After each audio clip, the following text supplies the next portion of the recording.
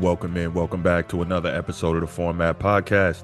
You know what it is. We're going to talk some NBA ball, and who's the biggest name in the NBA? Of course, one LeBron James. So we're going to get to that in a second. But before we do, you know what it is. Let's go ahead and make sure we click that subscribe, that like, and that notification bell so you know when new episodes of the show come out, and you can be on time with that, and you can make sure you're on top of this new content we're consistently bringing you. Now, make sure you also give us that 5-star review if you already want that.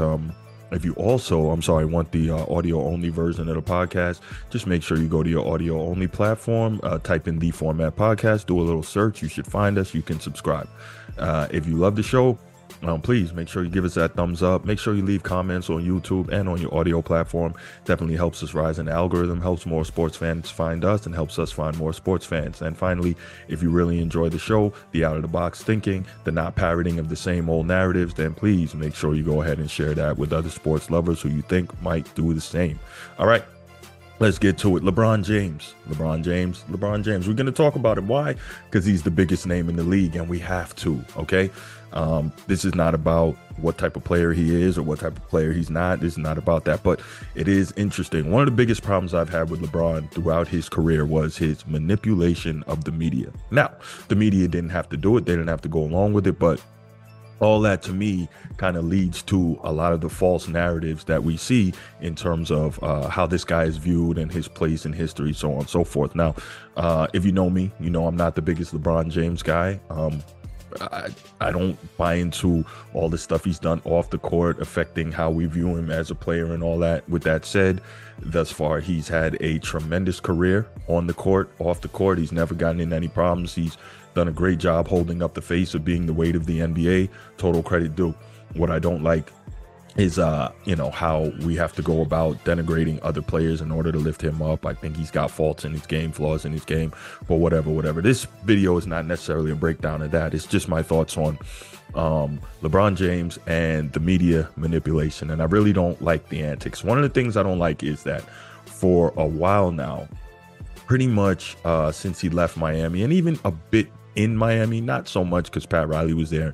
Pat Riley runs things, but for a while now, LeBron James has been in control of his teams, in control of his rosters. He makes the major decisions in terms of the major players that he wants to bring in to play with him. Pretty much everything is run through him. He has had almost unchecked power for at least the second half of his career, or maybe a little more than that. But with all that said, some people call that player empowerment. Some people like that. I mean, they're going to point back and say, well, don't you think that people ran it past Michael Jordan if the team was going to make decisions, or Magic Johnson, etc.? But we've never seen anything like this. But my issue is this, right?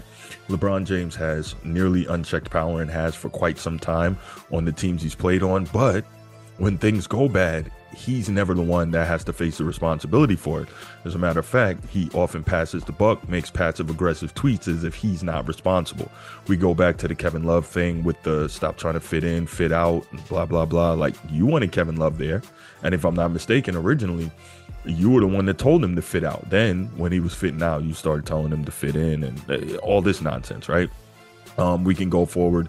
Coming all the way up to the Lakers, we see he basically traded away the Lakers' entire young core so that they could pull Anthony Davis in from New Orleans. And obviously that helped, right? Because that ended up getting him that 4th championship in the bubble season. Now, we can debate till the cows come home on whether or not, if that was a full normal season, would he have won the championship? I don't believe so. 3 out of 4 seasons so far in LA.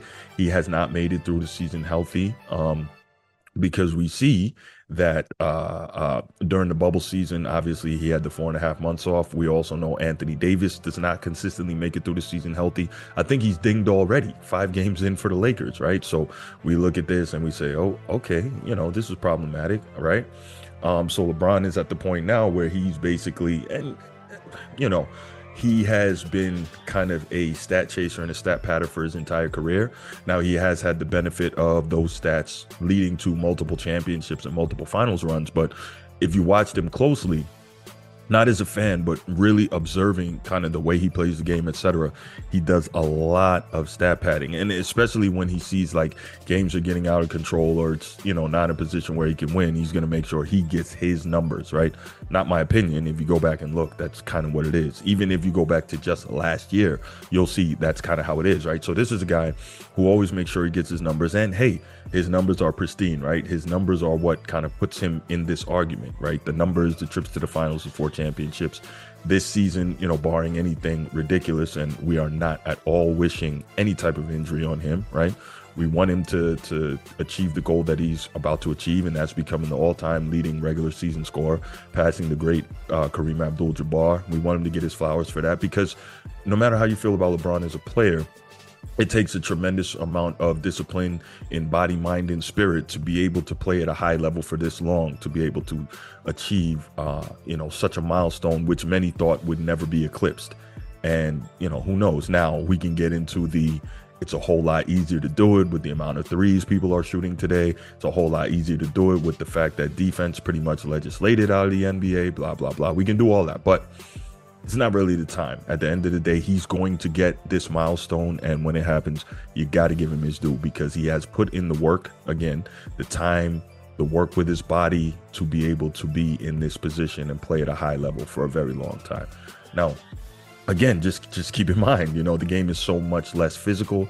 It's easier to last longer. It's the same thing in the NFL. It's the same thing in the NBA, right? But anyway, moving right along. So my biggest issue is LeBron and how he controls the media, and how now you can say, no, he doesn't control me, but let's be real here. He's got a lot of control over the media and how his image is presented and how he plays things, right? And then, of course, his own social media, et cetera, et cetera. So earlier this season, I want to say it was after the first or second game, JJ Redick had this to say, and it drove me crazy. Check it out.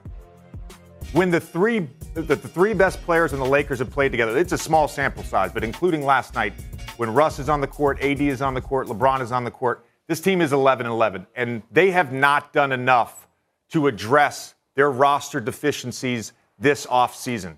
So for a team success, I think it's a play-in berth, and I think they get the 7 or 8 seed. But I look at the Lakers season this way.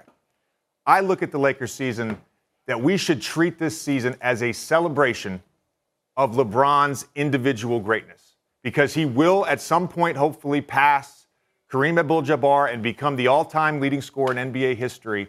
And that should be what this season is about. Because to Wilbon's point, I agree with this. Spending all day, every day, talking about their deficiencies, no, that's not great. We know who this team is. They since they won the championship, they got in the play-in game the following season, and they didn't even make the play-in game the next season. This team has a lot of deficiencies, and this season should be about LeBron James. Now, basketball is supposed to be a team game, right? JJ Redick played for the ultimate team-first coach in Mike Krzyzewski at Duke. JJ Redick knows what a team game is because he's never been a superstar. He's always been a role player. He had to play his role. He's been an elite marksman in the league for the duration of his career. We know what type of player he was. He understands what a team game is: move, cut, pass, shoot, blah, blah, blah, right? So for him to say something like that was inconceivable to me. This is a guy who you would think would know basketball, and to say something like that is crazy, but it speaks to the same thing I've been talking about, the control that LeBron James has and has had over the media for so much of his career, right? I heard NBA analyst for FS1, Rick Bucher, say that, you know, earlier in his career, he was trying to kind of get into speak with LeBron, et cetera, and LeBron's guys told him basically like, nah, we're not letting you in here. You're a Kobe guy.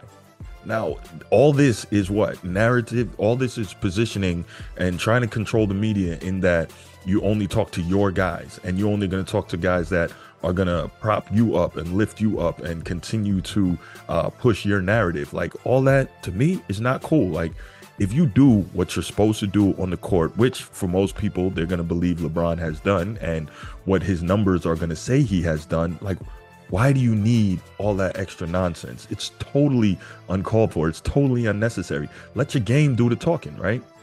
All the great ones from the past did that. Let your game do the talking. Now, I understand there was no social media back then, et cetera, but I've always said this. I never understand this whole And it's odd because, I'm a communications and journalism guy, but it's odd to me that this whole thing of building your brand and blah, blah, blah. Like, if you do what you're supposed to do and master your craft, your brand is just going to come along with that. So all that other stuff has always been confounding to me, but it is what it is. So you hear a guy like JJ Redick, who has a very national platform. He also has a podcast. He's the ESPN guy. He's an analyst. Say something like, basically, we shouldn't worry about what the team is doing. This is a celebration of LeBron James' individual greatness. That is insane. Insane to me, right? Basketball's a 5-man game, but I guess it hasn't been for a very long time. Then you look at a guy like LeBron James, who brought the current team for the most part together, right? You wanted Russell Westbrook there, right? You wanted him there. Why did you want him there? Because you wanted to grease the skids to try and get another championship. You've been doing this for a long time, right? You figured out the formula, right? You want a big three with a hefty roster so that you can make your run to the championship easier. Now, a lot of people are going to say, the Boston Celtics did it first, Bruce. You're a Celtics fan, so that's why you're saying that. But let's be real here. Paul Pierce had been in the league 10 years already, right? Had already been in the league 10 years and been an elite player, and he had been to the Eastern Conference Finals, I believe, twice by that point already. Tried to drag his team over the top. Okay. Kevin Garnett had been in the league 13 years already, had been to the Western Conference Finals, tried to drag his team over the top, had done just about everything he could do. Ray Allen had been in the league at that time 12 years already, 1996, right? So all these guys had been in the league for a long time and done a lot, right? So now Ray Allen gets traded there. Kevin Garnett gets traded there to Boston, right? Paul Pierce welcomes him with open arms. All that other stuff goes to the side. They win the championship in 2008, make another finals run in 2010. Probably would have made another finals run in 2009 if KD's knee didn't give up on him, if he didn't have that major knee injury that he couldn't come back from. But what I'm trying to say is, let's not try to make false equivalencies here. The Celtics did it through shrewd business moves and through trades, where LeBron James basically manipulated things and tried to bring super teams together with guys that were younger in their careers than the Celtics big three. So now, this is a guy who's been trying to stack rosters for years, coming back forward to the Lakers, right? So he wants Russell Westbrook. He could have had Buddy Hield and some other complimentary players when he got Russell Westbrook, but no, that wasn't a big enough name. That wasn't a top 75 guy. So why do I want him here? He probably can't help me win a championship.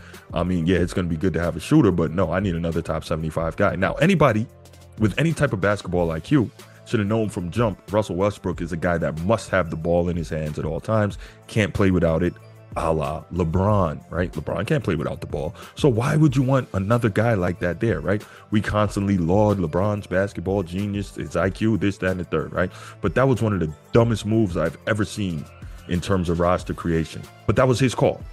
So now he's upset because Russell Westbrook is there and because the Lakers don't want to trade him away and completely mortgage their future into the 2030s because LeBron doesn't want him there anymore. And LeBron is trying to get another chip. Man, come on.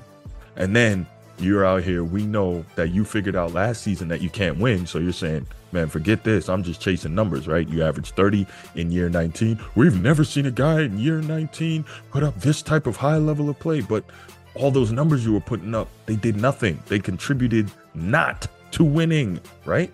Okay, cool. So now this season, you're upset going into the season because you're still getting your numbers. You know you're going to pass Kareem, but you want a chance to win the championship again.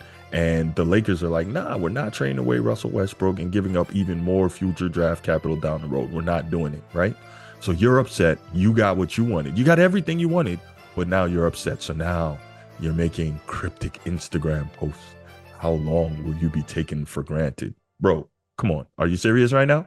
How long will you be taken for granted? Stop this. Stop this. And by the way, all this passive aggressive stuff you've been doing all these years, I don't know where the rest of y'all come from, but that's not how a man acts. A man got something to say, a man says it. I'm not saying LeBron James is not a man, but I don't know where I come from and how I came up. A man got something to say, he says it. He doesn't do all this passive aggressive nonsense. So what I want to know from you is, what do you think about LeBron's control of the media? What do you think about JJ Redick's comments on we should take this season as a celebration of his individual greatness and basically ignore how crappy the Lakers are, what a dumpster fire they are? And what do you think about LeBron's passive aggressiveness? Go ahead, leave those comments in the comments section. Make sure you share this podcast with others if you know they'll like it too. And I'm out. Peace.